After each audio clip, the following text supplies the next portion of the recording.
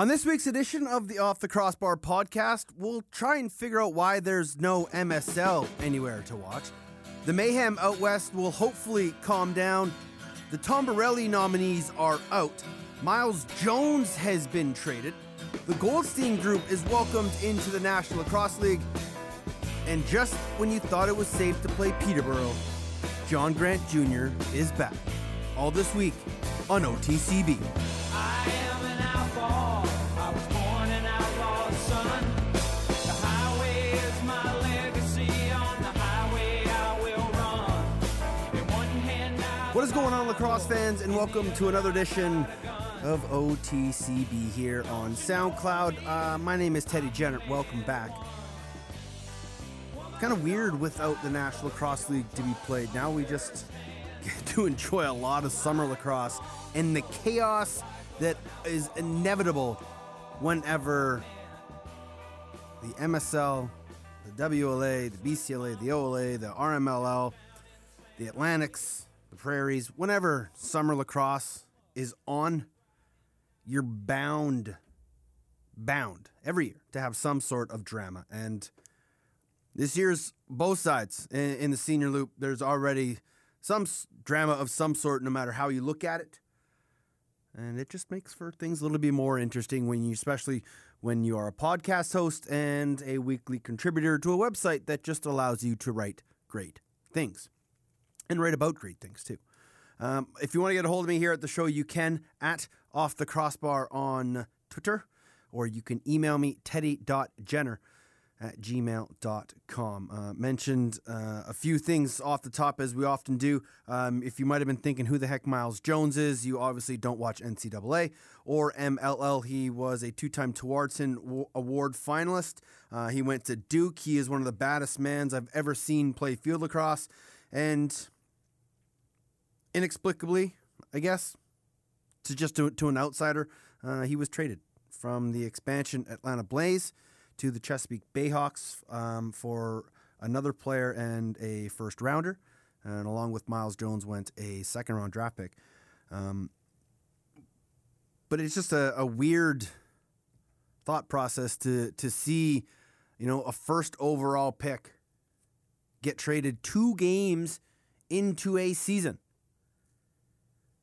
I was reading an article on Lax Magazine, or Lacrosse Magazine, sorry. And it said, he'd been underperforming. He'd only had, I think 3 points or something like that in his first 2 games. So, that's okay. He's Miles freaking Jones. If you're an expansion team and you get one of the hottest products out of the NCAAs, and he went to school in the area-ish, North Carolina's right by Atlanta, for the most part. People are familiar with him. I don't know why you'd trade him. Just interesting, crazy things that happen in the lacrosse world.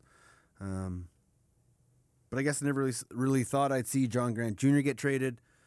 That was always one that scratched my head, but it kind of worked out for a lot of people in the end. I know Rochester fans were real thankful for it. So, just it's like I said, it's interesting to watch an expansion team trade away their first overall pick. But as you're going to find out as we kind of digress through the first little part of this show, there's a lot of weird things that go on in the lacrosse world that not a lot of people have answers for. No guest this week. I apologize. I will be honest with you, because usually I am. I was on a very, very intense 3-day golf trip last week, and it's still kind of taking the toll out of me, so I'm just going to kind of roll with it today. We hope to have Commissioner Nick Sakiewicz on in the coming weeks. There is some great news coming out of the National Lacrosse League. We'll talk about the Goldstein Group in a little bit. And the new people that the commissioner is bringing in are people he's familiar with. And so we're efforting to get him on. And like I said, hopefully we'll have CNS join us next week, and maybe we can get him to open up about some things as we work here into the off season. The hot topic of the off season is going to be expansion for the most part. We'd love to see, TV deals and all that stuff. We just have to wait. If there was a hope, it was that, in a month or two, once the summer really gets going, maybe in July, that the National Lacrosse League will announce some new franchises.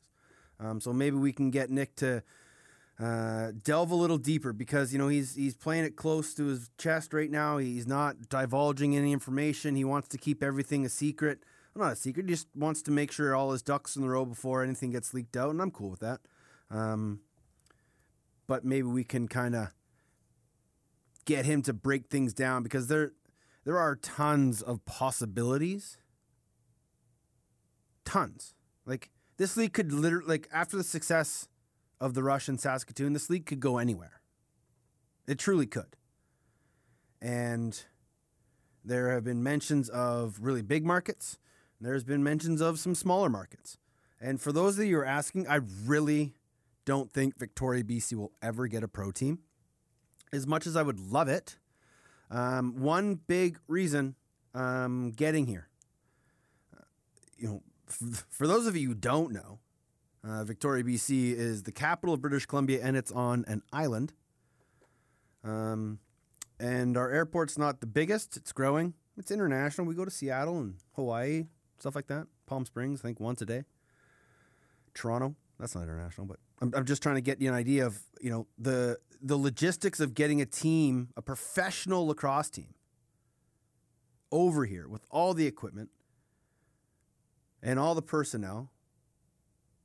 It would be really tough for teams to have to charter a flight, because you'd have to have your own plane pretty much, unless you can find a way to get on those direct flights from Toronto. But you're not, it's going to be tough for the Calgary Roughnecks to book an entire plane all to themselves to get here. And sure, guys aren't all coming from one area, but it's a tough thing to do. Those flights aren't cheap. So Victoria would be a great market. I think the NLL would do really well here. They would have to play downtown. They couldn't play at Bear Mountain Arena. The Q Center. First time I've done that in a while. They would have to play downtown at Save on Foods just for capacity-wise. Unless, Jim Hartshorn, the owner of the Victoria Shamrocks, gets his wish, and along with the mayor, they can build their own stadium out in the West Shore, out in Langford there. And if that happens, then maybe they'd play out there. But I digress. So like I said, we're working to get the commissioner on next week, so maybe he can answer some more questions, and we'll really delve into his first year, what he liked, what he didn't like, and all those questions that pretty much everyone asks him all the time. But I'll ask him this time, and maybe he'll give us more. So, as you know, I call Victoria Shamrock games out west. Jake Elliott calls Langley Thunder games. Brad Challoner calls games in the Swamp for the Burnaby Lakers. Brandon Astle calls games in New West. WLA games are on the intrawebs. There's one tonight. It's Tuesday. There's one tonight. Coquitlam at Burnaby. You'll hear Brad's dulcet tones calling the game. Playfullscreen.com. It's awesome. It's a great service. It's pretty good. It's good quality. It's good quality. There are issues, obviously. Not every arena has the setup that the LEC does with their whole production booth. Not every arena is set up like Victoria, where we have a production crew coming in and working the games with two different cameras and a producer and replays and overlays and commercials and all that stuff. Like, every arena is different. Some arenas can't put the score up. Some arenas can't put penalty times up. Some arenas have the wrong teams playing. But games are being produced, and fans are able to watch them from all over the world. So you may be saying to yourself, yeah, so what? We love it. Of course you love it. I love it. What I don't love is that I can't watch major series games. And it's frustrating to a point where I'm almost furious, because if you're going to help expand the notoriety and expand the growth and expand, the digital platform, to steal a word from Nick Sakiewicz, you have to get your games out there. And I know, Peterborough has Kojiko and Oshawa has Rogers and Oakville can get some games out on local TV. And that's something that we don't have out here in BC. Whereas the GTA area, Greater Toronto area, all their little sub-markets, a lot of them have their own local cable company. Like we have Shaw Cable, but it's been ages since they've really shown an interest in the WLA. They often show, like the local Island Shaw has often shown Shamrock Timberman games, but like they'll show maybe 1 or 2 a year, and it's generally on tape delay. But I just don't know why the Major Series Lacrosse has this anti-view and haven't worked towards an agreement to get all their games broadcast. Like Stamper and JVI and those guys did an incredible job covering the game out east. And they worked their tails off. And they put out a really good product. And they were doing, Skype interviews, and they were doing pregame interviews and highlights. And same thing we do out here, at the LEC or in Victoria. But they were the only group, and they were pretty much going to most rinks.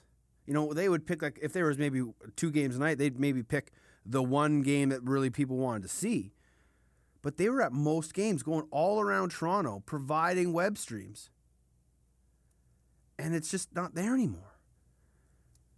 It just seems like people aren't really interested in putting the effort in. And I talked to Stamper about it, and he's just as confused as I am, and he's right in the heart of all that. And it just sounds like people out east would rather focus on making money with their lacrosse clubs and seeing their clubs successful on the floor than giving their fans a way to watch their team play when they can't get to the rink. Or for the fans out west, or for the fans in Saskatoon, or for the fans in New Mexico, or the fans in Australia, wherever. Like, you're not helping the notoriety of your league, and you have some of the best, if not the best players in all of lacrosse playing there. Why wouldn't you want to get that exposure?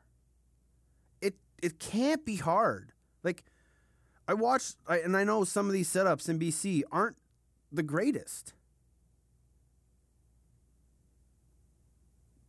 But you got to do something. Have someone there doing a periscope of the game with a handheld microphone. Put it on YouTube. Like JVI is putting out replays on Twitter and stuff like that, and plays of the game, and hey, look at this, here, but they're not streaming the game. It just makes no sense. Stamper told me that some of the arenas don't even have Wi-Fi. It's 2016. My dad has Wi-Fi. Just makes no sense to me. There's got to be a way. There has to be a way, because, and this is something they're trying to work towards, like come playoff time, come Man Cup, if there is no, like, this is going to dark ages times. Not dark ages, I'm talking like early 90s. When you had to wait for someone to report the score to the radio station. At least now we have Twitter. Heck, people could probably live Facebook the game now.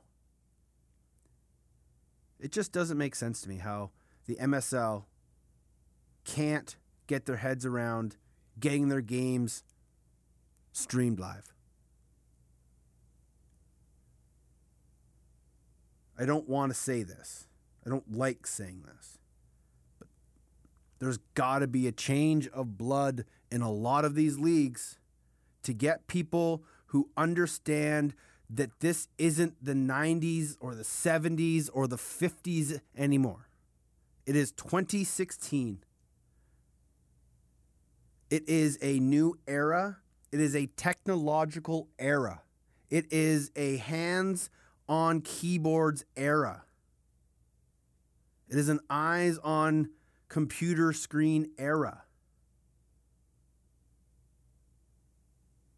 It is imperative for the survival of any league, especially when you're competing with everything else that's going on, especially when you're competing in the summer, when a lot of the rinks don't have air conditioning and people don't really want to be inside them, east or west or Alberta or anywhere. You have to do a better job of getting your product out there. We have to do a better job of getting our product out there. As a collective whole, we need to be better. The WLA is working towards that. As I mentioned, all the games, Playful Screen does a fantastic job. Again, it can get better. Like, I would love to see every WLA team be able to provide or Playful, and this is a big issue, is that who's responsible for finding the people to broadcast the games, to produce the games, to film the games? Is it Playful Screen? It is for parts of it. Like, they provide camera guys. League doesn't provide them. Teams don't provide those.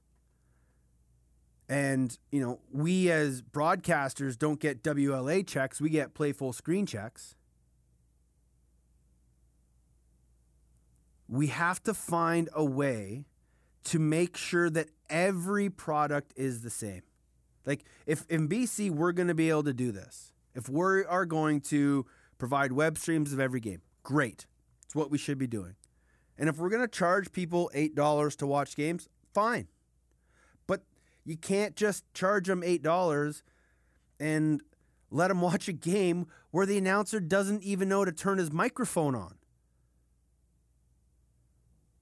Or watch a game that doesn't have a score overlay.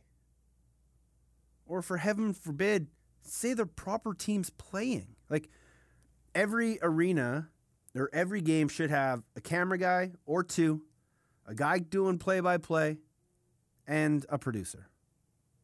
Like, Brad Challoner shouldn't have to be the guy updating the scores every time there's a goal in Burnaby. So, like I said, the WLA can get better that way.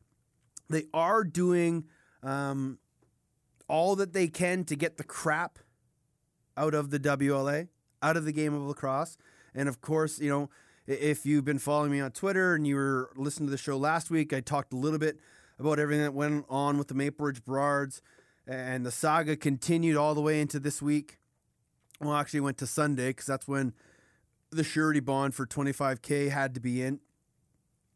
It's been reported, and I can confirm that both sides came to an agreement, the Burrards and the rest of the Board of Governors. They came to agreement on what the amount would be. They came to agreement on a few other things. Now, those details weren't released. They didn't put them out in the public sector. They want that stuff to be all, behind closed doors and just between the Board of Governors. If you want to handle it that way, cool. You want to keep things secret, fine. There are ways for people to find that information, and that information will probably eventually get out somehow.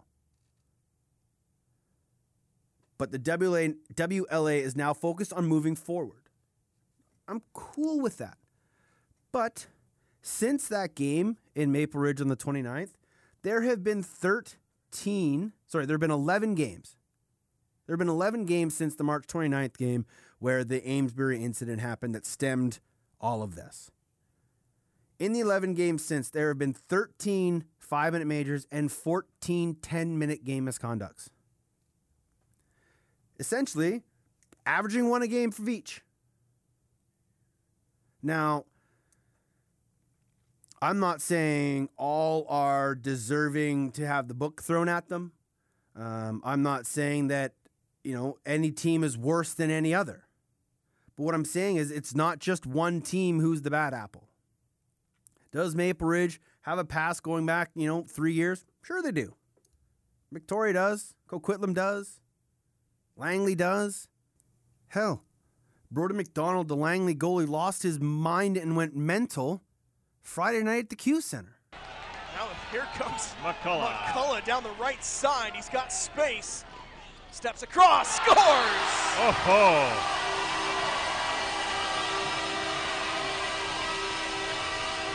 They're going to whack after the fact just for good measure. Langley goalie just threw the ball out into this crowd, and he just he's just been ejected for it. Yeah. And just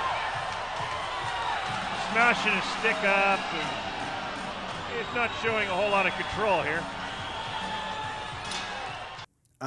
No, he didn't. It was a bit of a spectacle, I guess you could say, but Brody's always been one to wear his emotions on his sleeve. It wasn't a pretty sight, but if the WLA wants to get that stuff of Brody or of Daniel Amesbury out of the game, this is just another example. Like, that is a temper tantrum, for lack of a better term. I understand Brody's pissed off. Their team was down 10 goals. It's the end of the game. They had to play the next night in Nanaimo. This team's struggling out of the gate. They haven't won yet, or they hadn't won yet. But you can't punish a team like you did to Maple Ridge and then not do anything to Brodie McDonald. And it just confused me, and it still does, as why only one team was focused on and why not everybody had to put in a surety bond or front some money. And I would like for them to look into that next year. If this is the way they want to go, if they, if this is how they want it to happen, then you know what? Next year, everybody puts up X amount of dollars. And again, I don't know where you draw the line. But I know they just want to move forward. Fine, let's move forward. But as I just said, since that game, there's been 27 5 or 10 minute misconduct, or 5-minute majors or 10-minute misconducts called in 11 games. So, as mentioned, there is a game Tuesday night, Coquitlam at Burnaby, and there are even more games this week. Some really good games, ones that will be quite interesting as well. Again, playfullscreen.com is where you can watch them all. And yes, let's all just get back to playing and focusing on lacrosse, and we can do that. I'm, like I said, super cool with that. If the WA has put this issue to rest, and they feel like they have, then so be it. We can move on. Maple Ridge, still the number one team in the WLA, 5-1-1. First loss came Sunday night to the Victoria Shamrocks, who sit in second place at 5-2. Coquitlam, surprisingly, 3-2, 6 points, sitting in third. New West is in fourth with a 2-3-1 record, followed by Burnaby at 4 points. Nanaimo and Langley bring up the rear with 2 points apiece. Langley picking up their first win on Saturday when they did the Island double dip and took on Victoria, and then Nanaimo. Just for comparison's sake, out east, most teams have played 5 games. Brooklyn leads the way with a 3-1-1 record for 7 points, and there's 3 teams tied at 6 points. Peterborough is 3-1. Six Nations is 3-1. Oakville's 3-2. Then Brampton 1-4, and the transferred Cobourg Kodiaks are at 0-4, which is kind of interesting because can't remember who I talked to, but somebody said Cobourg was going to be really good. Not after the greatest of starts. Speaking of the Peterborough Lakers, John Grant Jr. is coming back. And I think for all that he's been through, I truly believe that this will be his swan song. And that's what it sounds like. The article in the Peterborough Examiner is pretty much confirmed that John Grant will be back for this season. He is going to be a Peterborough Laker, and as it says, for one final season. And he wants to win a Mann Cup back home. He wants to win in his hometown and the team that he's always played for and he's grown up playing for, despite, a few years out in Coquitlam. And I think it's awesome for Junior. It's going to be, a year of heavy travel because he'll have MSL. He lives in Colorado. He'll also be playing for the Outlaws. He's got to do some off-season work for Valor Christian, where he teaches and runs a lacrosse, or sorry, where he coaches and runs a lacrosse program. So it's going to be a busy summer for him. But if Junior's been doing it probably longer than most guys, playing both indoor and outdoor. So one final kick at the can for John Grant will be a very emotional one. It's going to take a lot of toll on his body, one final year playing summer ball out east. But it begs the question, does he have another year in Denver? And I would imagine so. But after the way this year ended for Denver, it had to have been a very gut-wrenching, heartbreaking way for his 2016 season to come to a close. But I think it just sounds like he might just do one big tour. A summer season, prepare for the winter season, and then do an NLL send-off where I think every team should honor him at some point, some way, shape, or form.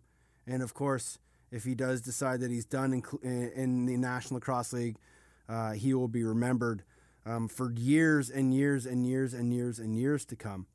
And nobody scores better highlight reel goals or more highlight reel goals in their career than John Grant. Maybe for Curtis Dixon, who unfortunately, it was announced late last week that he would probably and most likely miss much of the season, if not all of the season, with a sports hernia. On Twitter, he said he was seeing specialists again and was waiting some results. So we're wishing for the best for Superman, and it's a tough go. I remember when Andy Turner went through that and he had it. It wasn't an easy process. So, and it was, he just had to take the time to repair it and heal it. And if he's going to miss the summer season, that's a real tough break for the Peterborough Lakers. It's a tough break for lacrosse fans everywhere because not being able to see him do what he does night in and night out is just a shame. But we do wish him all of the best, and we hope that he is back soon. So Curtis Dixon isn't going to play, but John Grant Jr. is. So you lose one superstar and you gain a future Hall of Famer. It's not a bad trade-off, if you ask me. Back to the NLL, where there was some pretty significant news released by the NLL yesterday. And it was that the National Lacrosse League has partnered up with the Brownstein Group, a brand communication group out of Philadelphia, as its agency of record is how they're listing it. They'll partner with the league's internal marketing and public relations group, executing integrated campaigns designed to increase brand awareness and enhance how the league communicates with its fans. Now, like I said, I like this move, but as one fan brought it up on the message boards, the NLL had IMG, who is an actual sports marketing media company. And as an outsider and an insider, I don't think I saw any benefits of that whatsoever. Maybe there were some things that they did behind the scenes that we all didn't know about that, I don't know, helped the NLL, or maybe conversely didn't help the NLL. But with this move towards the Brownstein Group, like I said, a group that is Philadelphia-based, an area where Commissioner Nick Sakiewicz spent a lot of his time and has really, really deep roots, especially since you take in the fact that Ashley Dabb, the new chief marketing officer, she used to be the vice president of marketing communications for the Philadelphia Union, where Sakiewicz worked. So there are ties there. Kevin Morgan was announced as the chief revenue officer. He'll be responsible for driving revenue growth across the organization, and he brings a resume that is incredible. He's worked for the NHL, the NBA, the NFL. He's been working in NASCAR, and they hope that what he does generates a lot of money. And this Brownstein group has already, brought in PR people. They're building a staff. And I was on Lacrosse Sports Network, actually it was Monday, talking about this after this news sort of came out. And I said, if you were to go to the NLL website and you were to look at the NLL's front staff, you'd have the commissioner, the VP of Lax Ops and Brian Lemon, VP of Broadcast Services and Communication Doug Fritz, the General Counsel of Stuart L. Friedman, Director of Business Administrations Justin Rubio, Director of Business Development Dan Cacetta, Media Relations and Social Media Coordinator Jeff Baker, and Director of Stats Rod Benson. That's it. That's 8 people working in the NLL's front staff. And just by adding these 2 new bodies, the NLL has just increased its front office staff by 20%.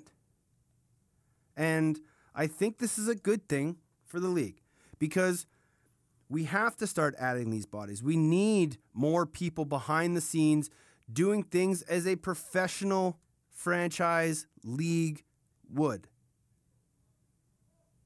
So I think it's fantastic that this Brownstein group is now a part of the NLL. I truly do believe that we'll start to see more information, more media stuff, PR releases sent out, and more stories getting out there, because that's what everybody needs to realize, that this sport doesn't do well enough. We don't highlight our players well enough. The stories aren't being told, and you've heard me say that a million times. But this was brought out to me by Paul Tutka because I'm going to talk about the Borrelli Award that is going to be that I've been asked to vote for, and all media members have been asked to vote on. But we haven't heard hide nor hair of NLL awards, and the season's 2 weeks old. Now I know the league wanted to move all that stuff away from the NLL finals to make sure that that stuff didn't get lost in the wash. Cool, but it's been 2 weeks. And I know they're going to start announcing the nominees, and this is what I would love to see them do, and this is exactly what Tutka said. Well, his suggestion was during the playoffs, you should be announcing the 3 like they've done in the past. Announce the 3 nominees for each award, and then they would do the award ceremony in September. But if you're going to announce the awards nominees, then you need to go, over the summer when it's your off season and there's not a lot of clicks on your website, you need to be pumping out material, and you need to be pumping out content of, okay, you know what? This week we're going to focus on the 3 nominees for Transition Player of the Year, whoever they may be, and do in-depth interviews with them, which we're going to try to do here. Once those nominees get out, we're going to try to talk to as many of them as we can. But we need to do a better job of getting those stories out there and telling the world about these great athletes, because Sikevich says it himself. This is one of the most underrated, undiscovered, pure talent of sports out there in the entire sporting world. It's a diamond in the rough, and it's all largely because of our players. And we need to get their stories out there. They need to be told.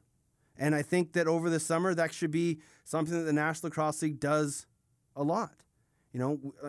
Bob Chavez and Ty Pilson and Stamper and myself have all done articles for the PLPA. They'll contact us and say, hey, can you do a spotlight on Chris Corbeil? Sure, I'd love to. Have a quick phone call, a few emails, you get an article done.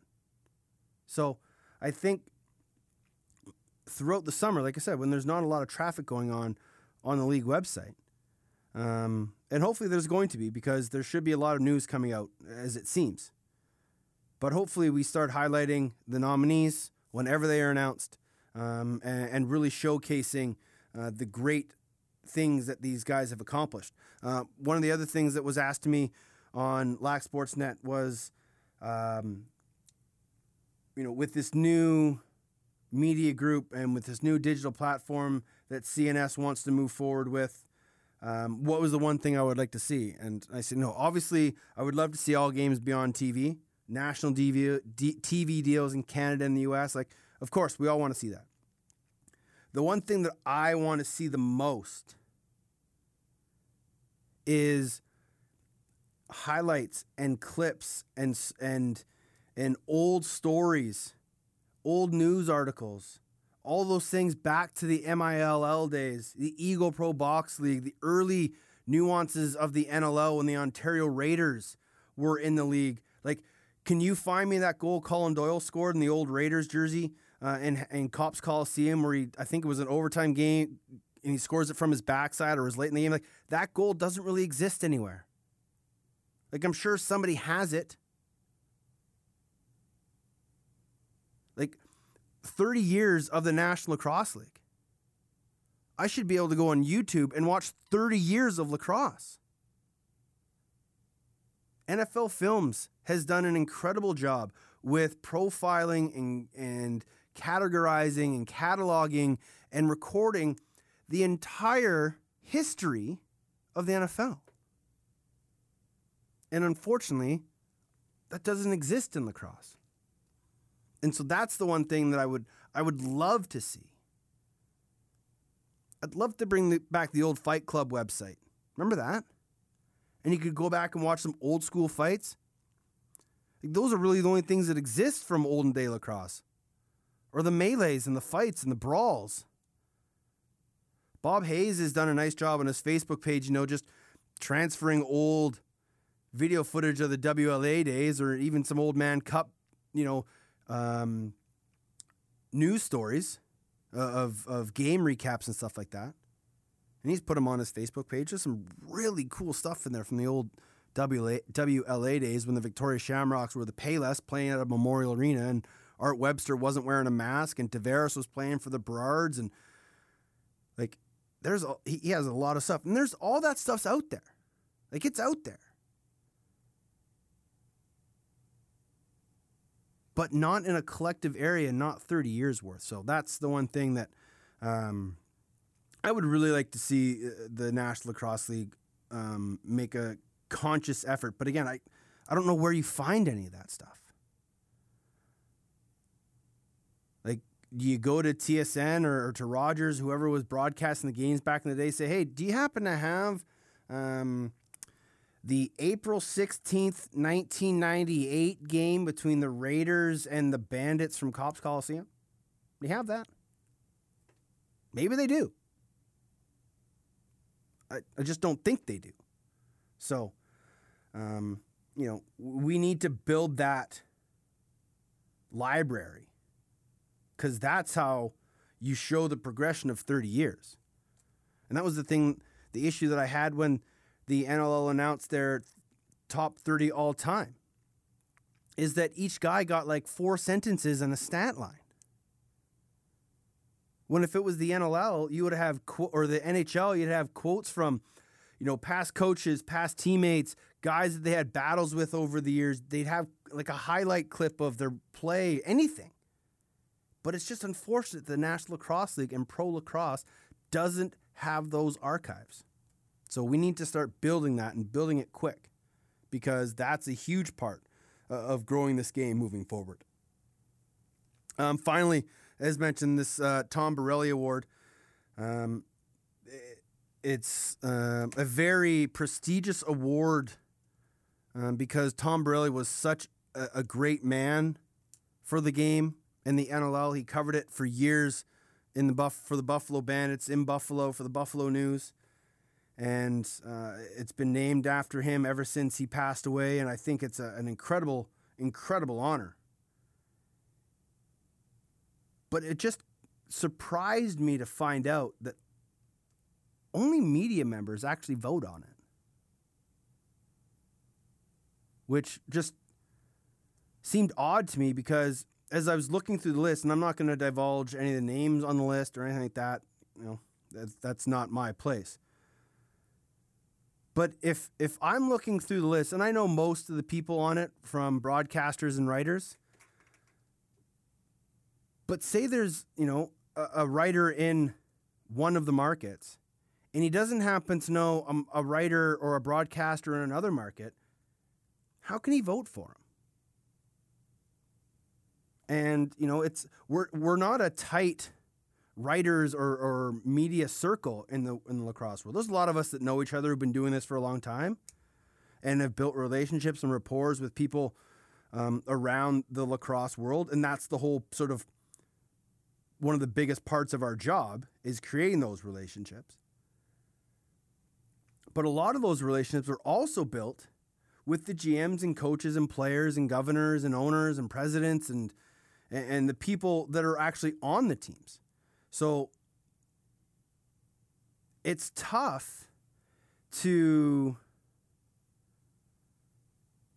and I don't know how to say this properly. Like, it's weird that the general managers, and I always thought they did, that the GMs or governors didn't vote on the Barilli Award and that it's just the media members. Because how do you vote? Like, I know how I vote. But it's just like, one general manager told me of NLL awards. It comes down to, if you're having a tough decision between who to vote for, a lot of GMs go for guys in their own division. Or they'll go for their buddies or guys that they know. I don't mean buddies as, I'm going to pick a guy on my team kind of buddy, but like guys they're familiar with. That was what a GM actually told me. And so if you're having the media members vote on an award and some media members don't even know who people are, like a guy in Georgia may not know who I am. I may not know a writer who's in New England, but they could have been doing an incredible job covering the New England Black Wolves all year long. So it was just an interesting little tidbit of information that I got when inquiring about these awards and trying to figure out, who was voting on them. Most of the awards will be voted on by the league GMs and governors. And it sounds like the nominees for those awards will be coming out soon. So we just kind of have to wait and see. Generally, and this is the way they did it last year, they just announced the Barilli Award winner straight away. They didn't give 3 nominees. However, they might do that this year. So, who knows? But voting has started, it would seem like. So, we could be seeing nominees for the plethora of awards in the National Lacrosse League. There is still plenty of lacrosse to be played.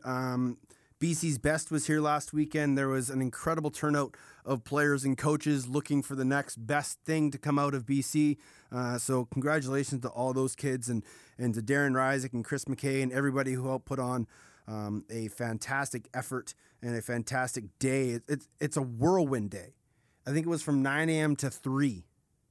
It's like 6 hours for 30 coaches to watch like 100 or 200 kids and then pare it down to an all-star game. And then have one final matchup. Like an incredible job.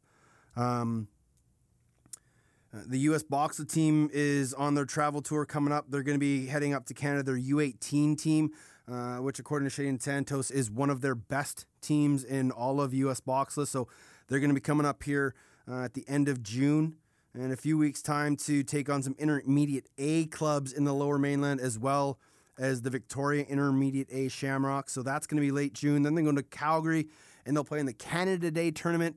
They'll send teams up there from Denver Elite and Cali Lax, and the Nationals are in September or in August in San Jose. Of course, the MLL is going on, and that's just, if you like field lacrosse and you like that kind of action, and it's grown on me. I really like the speed that the MLL is now getting to with the shot clock and just speeding up the game. Again, like I think I said this last week, I just wish I could see it more. Just like I wish I could watch Major Series Lacrosse. I don't understand sometimes, especially ESPN. I don't understand how I can't watch ESPN up here or ESPNU. Boggles the mind, some things. One last thing, and this is super random. Like super random. So if you don't know, I record the studio or this podcast at a radio station in Victoria, the Zone 91.3 and the Q.FM. I have been friends with many people in this building, so I was able to work out a bit of a deal with them to allow me to use this space. So I come in here every Tuesday, 4 to 6. It's all mine. Jimbo Jangle, all good. Well, I walked in here today, and there's random things. It's a music station production room, so you can just imagine some of the crazy, weird things that are in here. Nicolas Cage stares at me from behind all the time. There's a Doors poster. There's like weird stuff everywhere. But there's also, and these are some of my favorite books, Uncle Joe's Absolutely Absorbing Bathroom Reader. That's the 12th edition. If you don't know what these are, and I've had them for a long time. I used to have them as a kid. But basically, they're just random facts about things all over the world. Things you may never know or ever need to know. But there's some pretty cool anecdotes and stories in here. Well, so this book was laying on the counter in front of the console when I got here. And it was open to a page. And so I just, being the nosy guy that I was, just thought I'd check what it was. And so I opened it up. And the first thing that's at the top of the page of random origins is the jock strap. How could I not, right? All right, so this is the origin of the jock strap according to Bicycle Magazine. Millions of male athletes can thank bicycling and the cobblestone streets of Boston for the trust that protects their masculinity. In 1897, those bumpy Beantown byways got too rough for their nether regions of bike racers. To address this unexpected need, the bike manufacturing company invented the bicycle jockstrap, eventually shortened to jock. Random facts here on OTCB. By the way, that could be the new hot summer ticket on this show. I might even try to get a sponsor, make it a whole segment.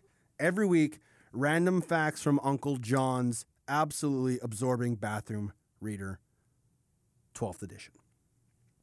That will do it. Again, apologies for no guests. Sometimes I just need time to ramble, and sometimes you come back home from a 3-day golf trip, and you're pretty tired for 3 days. The latter kind of happened this week.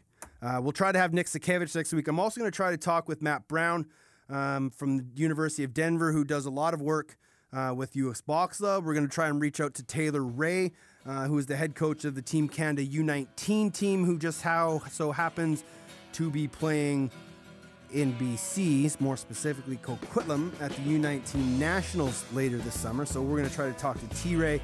We're going to try to talk to a lot of people. It's a long summer. We're going to be here every week, and we look forward to chatting with you about pretty much anything and everything, including bathroom humor.